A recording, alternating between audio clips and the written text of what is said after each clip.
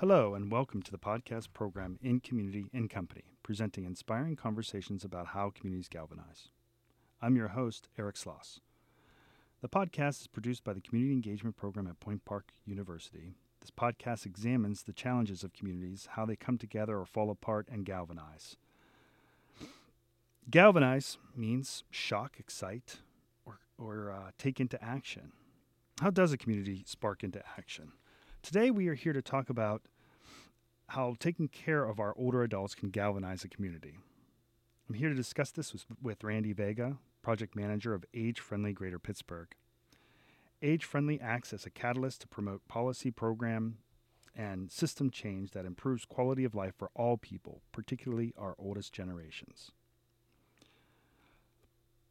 Randi, thank you so much for joining us. Well, thank you, Eric. I appreciate the opportunity.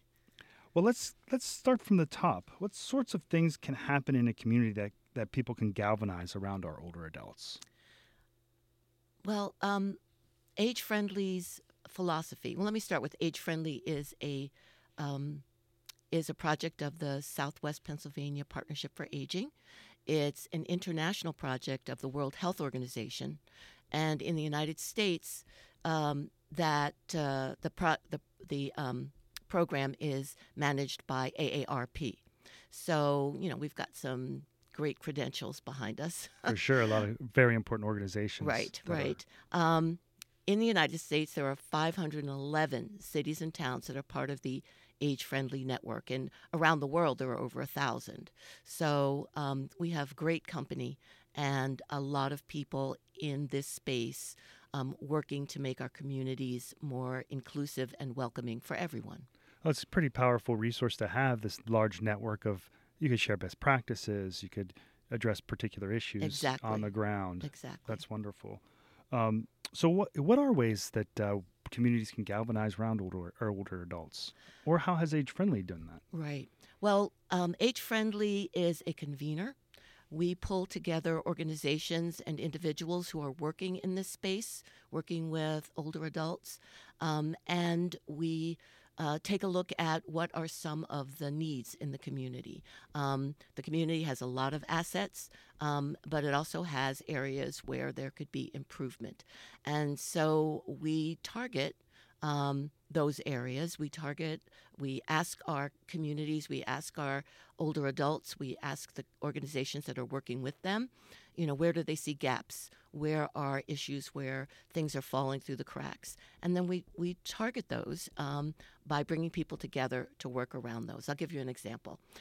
We work with a partner called Lively Pittsburgh, which is a group of people that gather together community residents to address issues. They're sort of our grassroots partners. And before COVID, they developed a program called The Crossings. And that was centered around crosswalks and crossing the streets, safety for pedestrians, and that sort of thing. And they did pop-up events in communities like Millvale, East Liberty, where they gathered community residents. They danced in the streets and played music and brought attention to the fact that this is a dangerous intersection, and there are things that can be done to correct some of the lacks in this area. And so they got street curbs. The city responded and did various things to improve the walkability of those intersections. And so that's a win-win for everyone. When the streets are easier to cross, when the sidewalks are well managed and taken care of, when there's decent affordable housing available for older adults, all of those things are available for everybody else as well. So we consider working with our older population and access for everyone to live in communities that are more inclusive and livable. The livability factor goes up for everybody. What a fun way to raise issues about accessibility, to do these performances near the sidewalks, to make sure that everybody has a safe way of passage, these performative elements, and people are singing and dancing and raising awareness of these troubled spots. You convened all these people, you took action, and people repaired. Ultimately, the government took action, whatever the maintenance, and repaired them. What a brilliant way to bring away. That's the gap, right? The gap is accessibility, people walking on the sidewalks. The simple act of that exactly could be challenging. But you do such a great job of this intergenerational bridge, saying that this isn't just for older adults. It's really trying to address it for everyone. For everyone, right. And, the fact is that we're all getting older every day. Right. And the people who considers themselves young, and I'm one of those, but but younger people will be facing these issues as they grow older too. So why not address them and take care of them now, so that communities will be more livable for them in the future. Right. And I guess I'm just wondering, how can we design communities for older adults that facilitate social connections? You brought up the COVID, and the pandemic itself is breaking these social connections. Yes, COVID has really shown us where we really have some serious gaps in our social network. Older adults, particularly those who are up there in age, have been fearful to come out, fearful to go shopping, fearful to visit their families. It's just been a very stressful time, and social isolation, which is an issue under normal circumstances, has really been heightened by the effects of the pandemic. So, how do we address that? Well, interestingly enough, the internet has been a real partner in that. Things like Zoom, certainly email, and those kinds of things have assisted people in staying connected with their families and giving them the opportunity to actually see their families, even though they're not in the room with them. But unfortunately, there are certainly many more people do not have access to the internet, do not have the devices they might need to gain access, or the knowledge of how to use these devices. Right. So there's a big gap there that we're very concerned about, and that we are working with our many partners in the community to overcome. Right. One of the seminal books in the PhD program, the community engagement at Point Park, is reading Heat Wave by Eric Kleinberg, which surveys the devastation specifically to older adults of the heat wave that hit Chicago in 1995. One horrifying statistic he presents is that the proportion of older adults living alone since 1950 drastically has risen over the years. 10 million people living alone in 1996 were 65 or older out of the 24 million. And that was in 1996.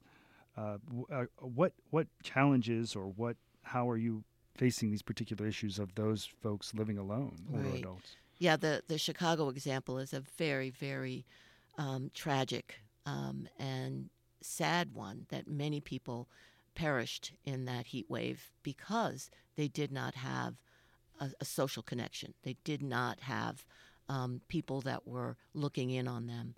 And I think we've learned from that example. We've learned from that terrible, tragic incident, or a series of incidents, that everyone needs to be connected.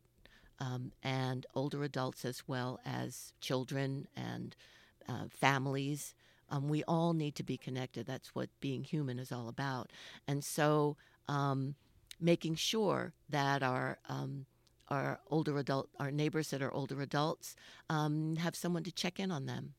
Sometimes it's an organization that does that. I know that a lot of the organizations that serve older adults have people who give them a call on a regular basis. How you doing?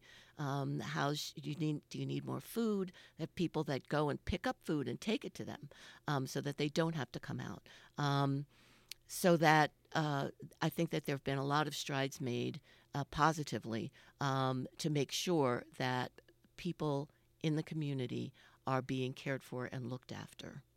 One thing that you look at urban planners and modern cities around the world, they're always trying to recruit young people to create new economic class, but there's a lot of wisdom and a lot of things that we can learn from our older adults. I know this very intimately because of my grandparents and what wisdom that they provided, love and wisdom that they provided for me. Absolutely. I guess how does age-friendly Greater Pittsburgh look at the value of older adults in the community? Oh, well, the older adults are just an incredible asset to a community.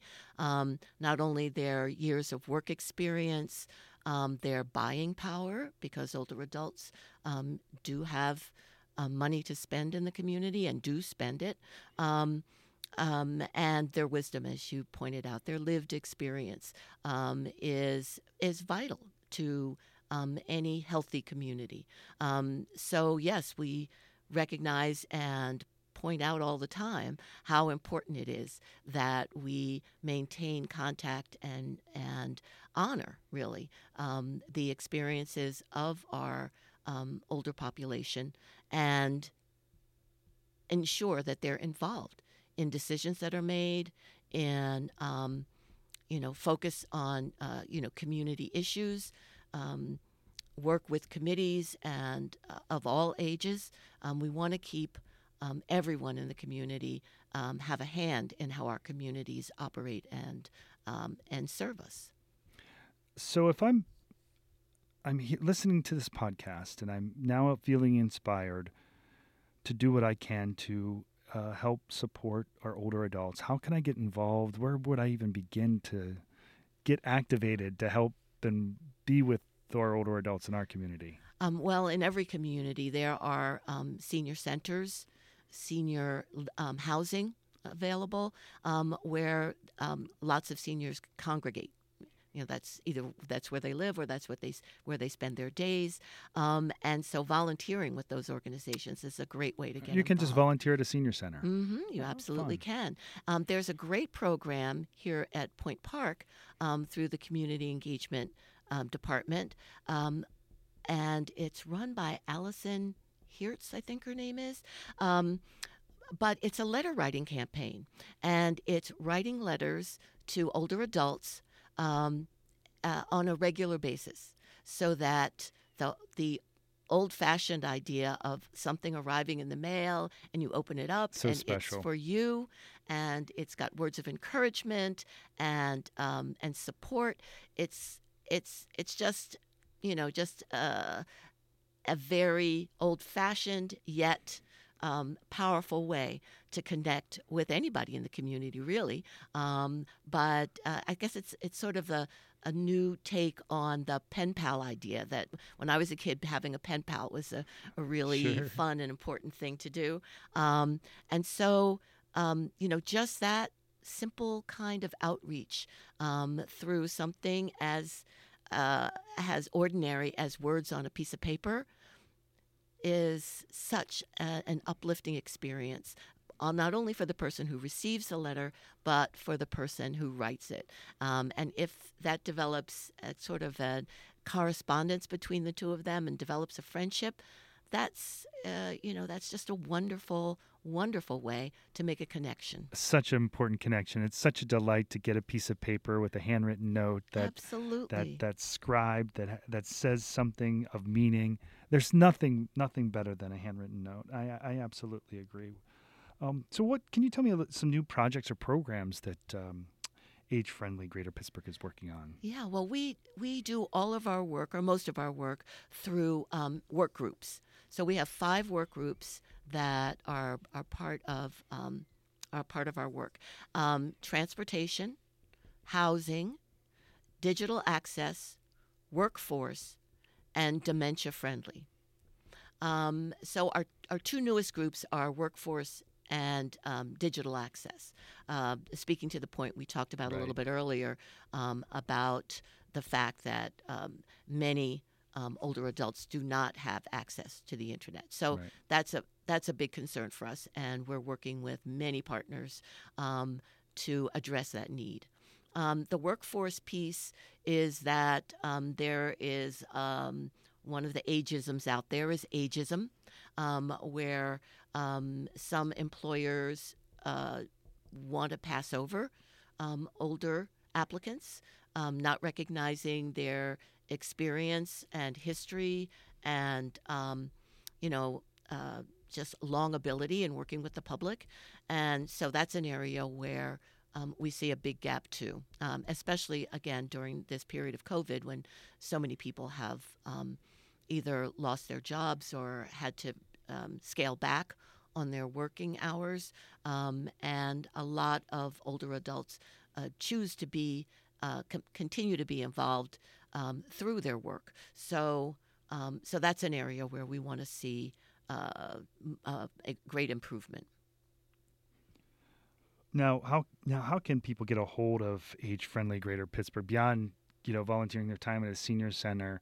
How can we get connected?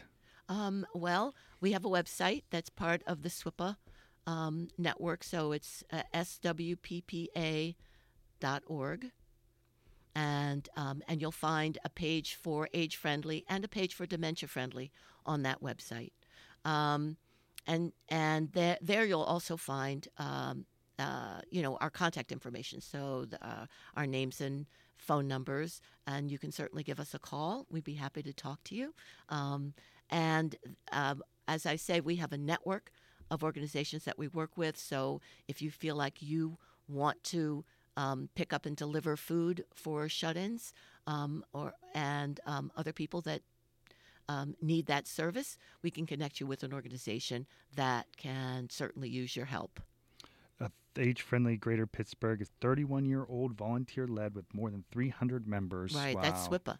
That's SWIPA. Mm-hmm. Age Friendly is relatively new. The SWIPA was the founding organization. A little over 5 years ago, we celebrated our 5-year anniversary in September of 2020. Oh, wonderful. Right. So we're relatively new, but SWIPA's been around for a long time. Yeah, I mean, serving 1 million older adults across 10 counties. That's right. That's really impressive. Yes. That's really impressive. It's a big job. It's a very, very big job. It's a very important job. Mm-hmm. Randi, I cannot thank you enough for this important conversation. I'm glad you shared the information with us, and I hope people get connected and have a better sense of how important older adults play in our community. Well, older adults are part of the fabric of living, and as such, they are involved. They're committed.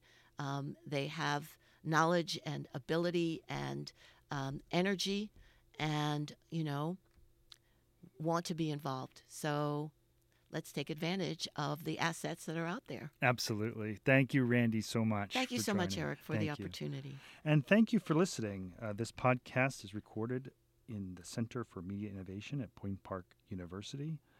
For tickets to watch a taping of the podcast program, email incommunity@pointpark.edu. I would like to send special thanks to our studio coordinator this morning, Eddie Robus. And thank you.